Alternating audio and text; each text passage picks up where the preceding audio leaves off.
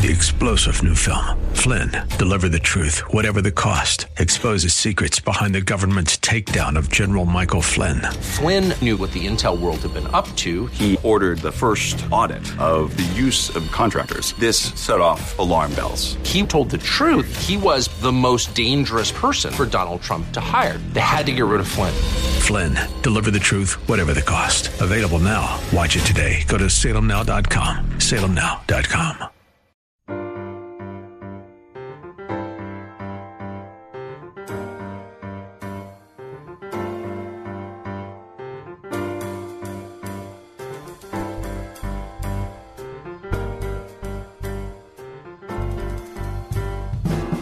Welcome to His Life Revealed with Pastor Todd Granger of His Life Fellowship in San Antonio, Texas. We're glad you've chosen to join us today. Our passion at His Life Ministries is to help believers know Him and show Him. So we keep it simple. It's just about Jesus. Our prayer is that the Holy Spirit will make His truth plain to you, so you can walk in freedom and enjoy the life of union that God has designed for you to live.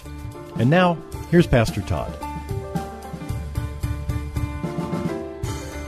Today we're going to look at the first 5 verses in chapter 3 of 2 Thessalonians. And Paul has finished teaching them about the day of the Lord because, as we talked about, they had a real concern about when Christ would come back, when the rapture would happen, and then specifically when the day of the Lord, which is the day in which Jesus returns in power and in judgment against the wicked. They were really concerned about when that was going to happen because somebody had actually told them they were in the day of the Lord. And you can imagine, things are heating up for us here in America, little by little, for Christians. Little by little, we're seeing our religious liberty erode away and the tolerance for the truth diminishing. Now imagine if somebody that you really loved and respected, and maybe 2 or 3 of them came to you, people you knew to be prophets of God, to be literally gifted in their understanding of truth, who'd come to you and say, you know what, you're in the day of the Lord. Well, that's how these people heard it, and they believed they'd missed the rapture, and they were going to have to endure all kinds of suffering. So Paul spent a great deal of time and ink walking them through the truth that they were not in the day of the Lord. And he gets past that, and then he comes to the end of it, and now at the beginning of chapter 3, we see him actually ask for prayer. Towards the end of chapter 3, he's going to do a little light housekeeping, but at the beginning, these first 5 verses, he's asking for prayer.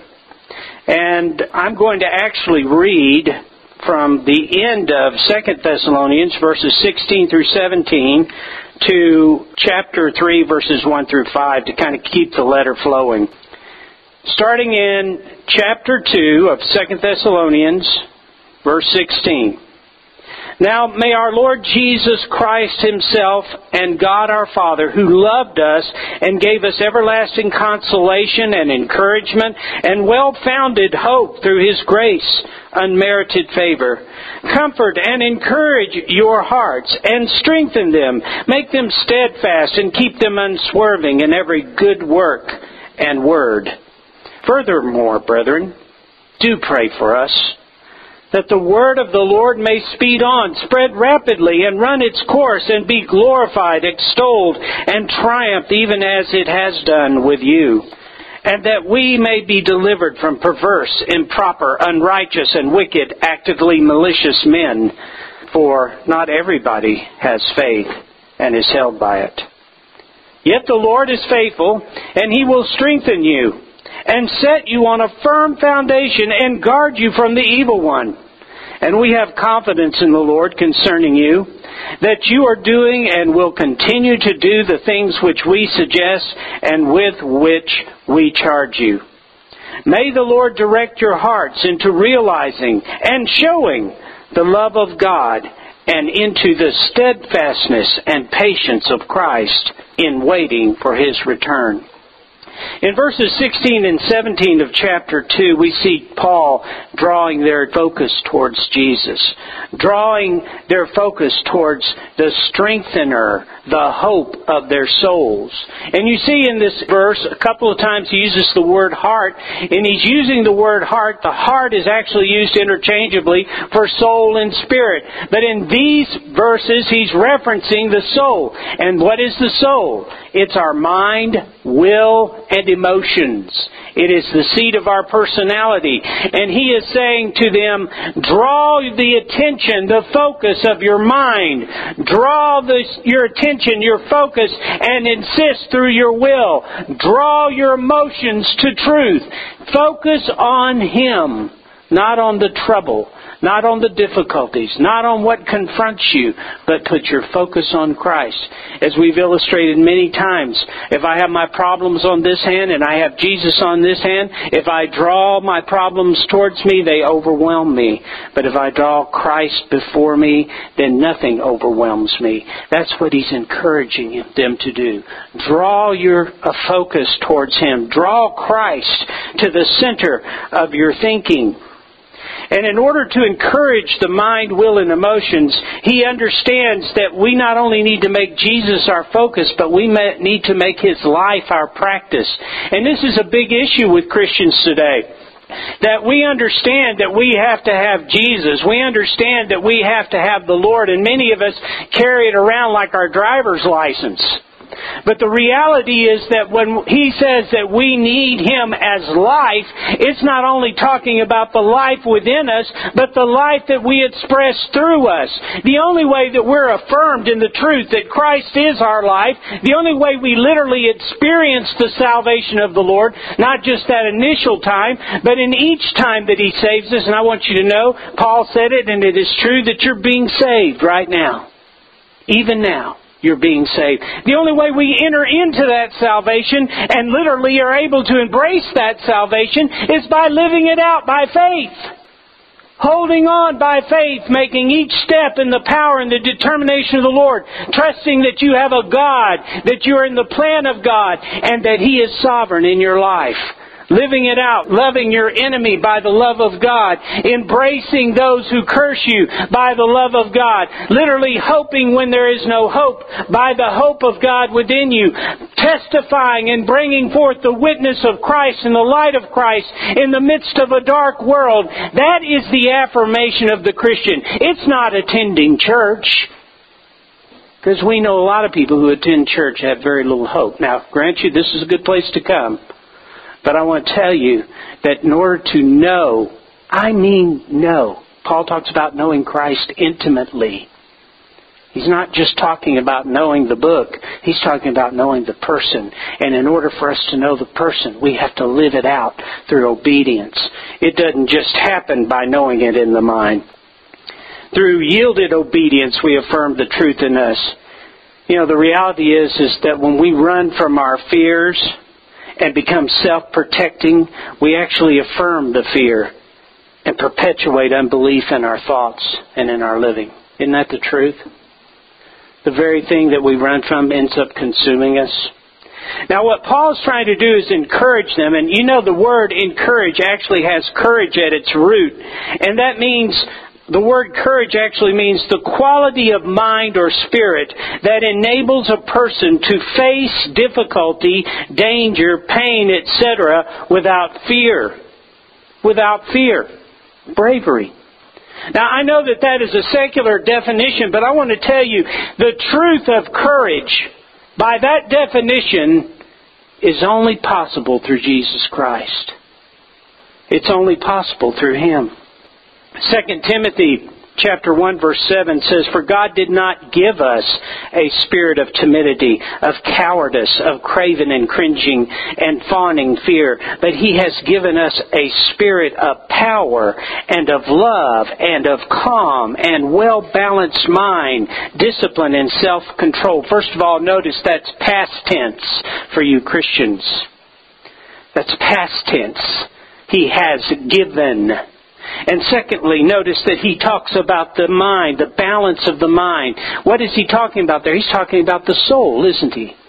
And he says He's given you a spirit of power, a spirit of love. He's talking about the Spirit of Christ Himself, the Holy Spirit, that is to fill your soul and bring balance to your mind. The only way the Thessalonians could face the issues that they faced on a daily basis, or Paul for that matter, could face what he faced, he must have some supernatural balance within his soul. Because I know, and you know, living this life without balance in the soul is one big roller coaster. Sometimes we're up, sometimes we're down. Sometimes we're confident, sometimes we're scared. But there is a stable part of us that God intended us to live from. There is a portion of you that the world cannot take from you, cannot upset in you, cannot steal from you. The literal part of your life that is eternal is in the center of you, and God wants you to live from that place, so that you can walk in confidence,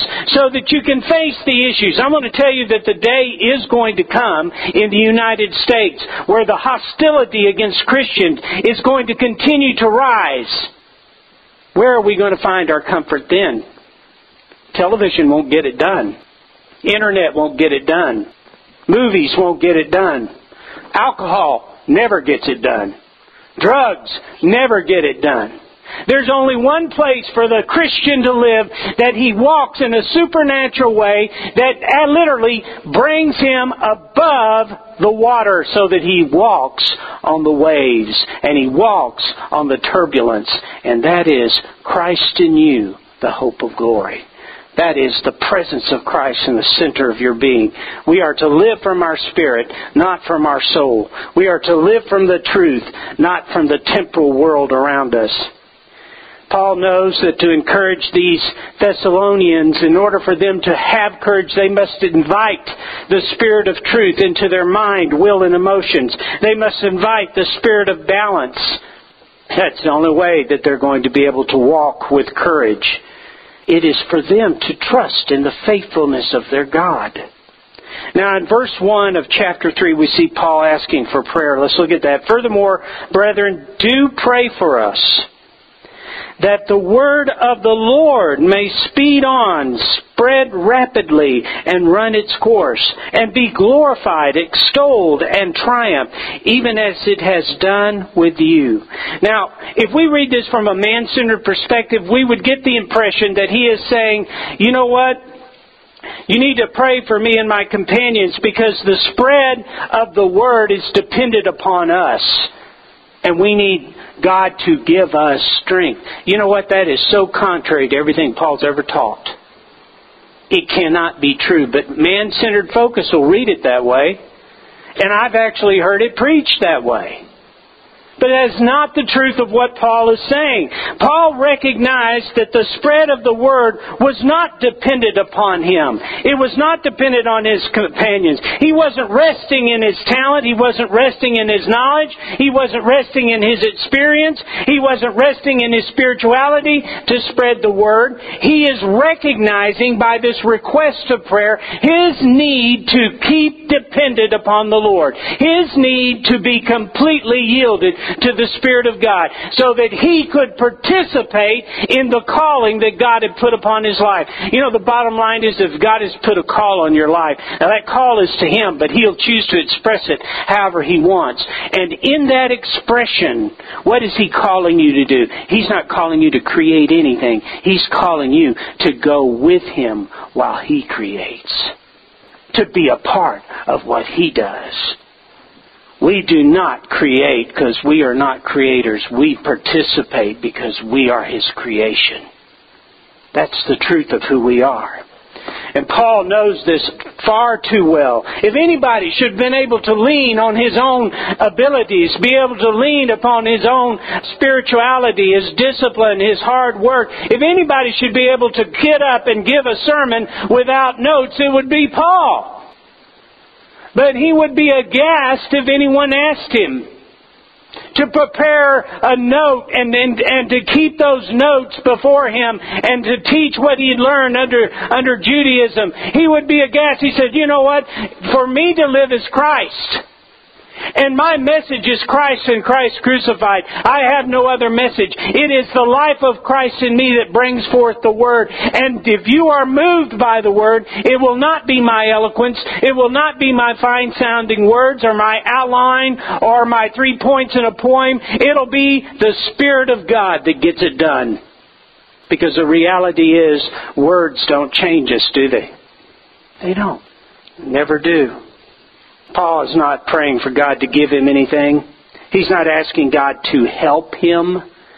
He is praying that he be yielded and fully participating in the spread of the Word. It is the blessing and the gift of God that empowers men to participate in what is uniquely His work. And you know what? The salvation of man is uniquely God's work. It is such a blessing and such an act of love that He would take His child by the hand and lead him forward to watch that event. As a young man watches his son being born, watching a child being born. It's the same miraculous work of God. It is creation being formed in His hand. Do you know salvation is not just a simple matter of confession? It's birth. The new creation is literally born. Something dies and something is born in that moment. When you became a Christian, you didn't just say a pledge and join like you might have joined the Boy Scouts or whatever you've joined in your lifetime. What you did was you laid down your life with Christ and you were resurrected into a new creation. Behold, the old is passed away. You don't have the same appetites. What suited you before does not suit you any longer. God has given you a new heart. He has given you a new mind. He has given you a whole new life. And that life was made for Him and nothing else. You wonder why you can't get the joy out of this world that the world seems to get out of it? Because you weren't made for Him. You weren't created for the world. You were created for Christ. The things that used to suit you won't suit you any longer. The world is not your provision, Christ is. The world is not your hope, Christ is. The world is not your source of love, excitement, or anything that you might name. It is all now through Jesus Christ. You are connected to His life. You are literally in union with Him. And what suits Him now suits you. That's who you are. Paul just wants to participate. He recognizes that it's the work of God. Colossians chapter 1, verses 28 and 29, Paul declares this. He says, Him we preach and proclaim, warning and admonishing everyone and instructing everyone in all wisdom, comprehensive insight into the ways and purposes of God, that we might present every person mature, full-grown, fully initiated, complete, and perfect in Christ, the Anointed One. For this I labor unto weariness, striving with all superhuman energy, which He so mightily enkindles and works within me. In other words, my body is having difficulty keeping up with the Spirit of God. The Spirit of God is wearing me out. But I'm excited to be there. You ever had a friend that was full of energy and just seemed like it ran like a clock and just kept going all the time and you're trying to stay with them and absolutely just wearing you out? Just wearing you out. And I used to go places with Mr. Holman, and he's got quite a stride. That man, when he walks, he makes about 3 steps to your 1. So I always felt like one of those Chihuahua dogs. They have to do like this to keep up, you know. And it just, we'd get through an airport, and I'd be exhausted. The truth of the matter is that it takes the Spirit of God for us to keep up with the work of God. It takes the Spirit of God to pull us into the middle of what He is doing.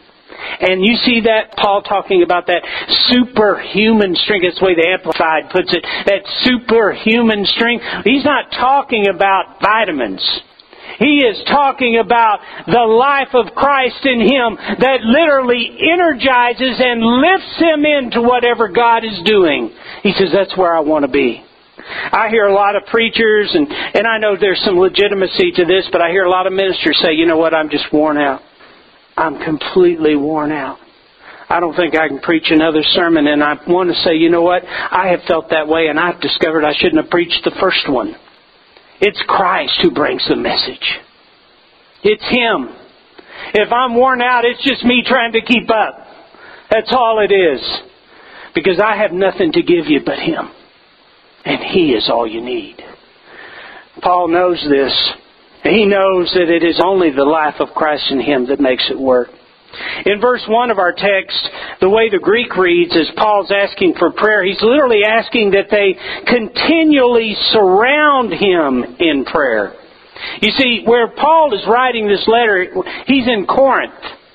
And if y'all have read anything in 1 Corinthians and 2 Corinthians, you know that in Corinth, Paul was literally surrounded with wickedness and evil, both in and out of the church. And it was a hard work, especially after coming off the Thessalonians, who willingly embraced the truth of God, entered right into the work of God, and were going forward in faith. And now he's down here with the Corinthians, and he's trying to figure out how in the world. Why in the world, Father? It's not in there. This is holy imagination. But I know what I'd be doing. I'd be saying, Lord, why in the world would you move me from Thessalonica to here? Why would you move me from a congregation of people who were literally eating it up with a heart to serve to this bunch of rebellious folks that sometimes on, sometimes off? Why would you do that? But probably not Paul. Probably not Paul. The point is, Paul was surrounded by all manner of wickedness and distraction. But he says, brethren, pray for us. In the Greek, the picture is literally surround me continually with prayer. Now, you ask the question, is Paul asking that prayer wall be about him so that he might somehow be able to go forward and spread the word? Because if we don't pray, he won't be able to spread the word. Do you think that's what's going on? Do you think that if the Thessalonians didn't pray, Paul wouldn't be able to continue with his ministry? That the enemy would gain ground? That somehow he wouldn't be able to bring forth the word? No, that's not at all. What's going on here is Paul recognizes his need to be completely dependent upon the truth, dependent upon the life of Christ within him, and he wants to walk in the atmosphere of prayer. He wants his focus to be Jesus. You know what? It's real hard. When you've got all of that kind of stuff going on, it's real hard to keep your focus sometimes, isn't it?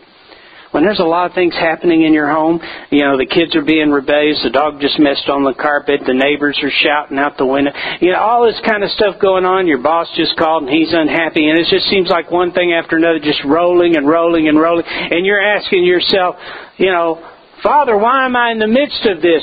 And immediately He calls you to Himself, and you get before Him in prayer and say, Father, I can't handle what's going on around me.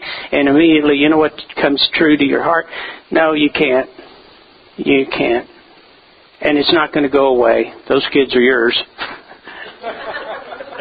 And that dog is yours. And that neighbor won't move. But I am your peace. I am your rest. I am your hope.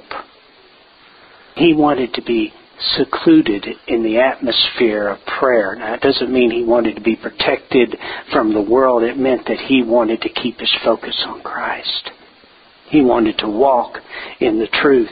You see, the only way that those people would ever get the true word is if Paul's focus was on Christ and he was yielded to the truth. Paul prays that the Word of God be glorified. Now that word, the Word, that's in verse 1, is speaking of the revelation of God. It can be referenced to Scripture, but they didn't have a Bible at that point. So what we know is that he is actually referring to the revelation of God, the work of the Spirit of God within them. What he is saying, that the work of the Spirit of God may spread rapidly in the hearts of the people that he came to. Paul prays for the Word of God to be glorified. In other words, that it be rapidly and eagerly received as the power of God to be saved. And the only way that the Word of God was glorified, it was glorified through the Thessalonians because they received it and expressed it. And there was glory. He says, let the Word be glorified. Let them receive it the way you received it. Remember in 1 Thessalonians verse 6, he says, for you welcomed our message in spite of much persecution with joy inspired by the Holy Spirit. Let's look at verse 2. He says, He's continually asking for prayer here, and he says, and that we may be delivered from perverse, improper, unrighteous, and wicked, actively malicious men. For not everybody has faith and is held by it. Now, Paul prays to be delivered from wicked men. Paul was not concerned that these wicked men could stop the will of God or the progress of the Word of God. Nor was he concerned about his personal safety and comfort. If that were the case, he would have given up preaching quite a while back. What he is praying for is he's saying, not everybody has faith. Some people are resolutely godless, resolutely wicked, resolutely evil, and they are big distractions. Because that's what sin and wickedness is. Do you recognize that? It's a distraction. Thank you for joining Pastor Todd Granger for His Life Revealed, the radio ministry of His Life Fellowship in San Antonio, Texas. We hope today's message has encouraged you to yield to His life in every situation, rest in His life moment by moment, and receive from His life all that you need to show Christ in this world.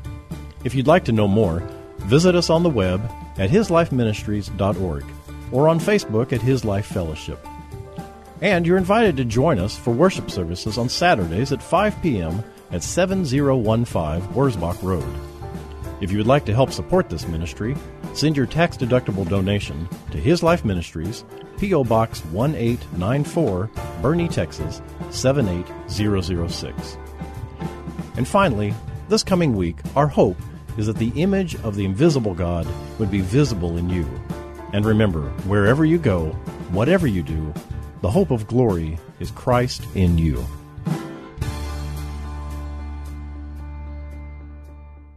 Three-star General Michael J. Flynn, head of the Pentagon Intelligence Agency, knew all the government's dirty secrets. He was one of the most respected generals in the military. Flynn knew what the intel world had been up to. He understood its funding. He ordered the first audit of the use of contractors. This set off alarm bells. The explosive new documentary, Flynn, Deliver the Truth, Whatever the Cost, uncovers the facts behind this scandal. Flynn told the truth. He was the most dangerous person for Donald Trump to hire. I find out the worst enemy that I'm going to face in my life is right here in America. They took my assessment and they wanted me to change it. And I was like, I'm not changing it. They had to get rid of Flynn. With in-depth interviews, archival footage, and never-before-seen personal records of the man behind the headlines. I just felt like I was drowning. Flynn, Deliver the Truth, Whatever the Cost. Available now. Watch it today. Go to salemnow.com. salemnow.com.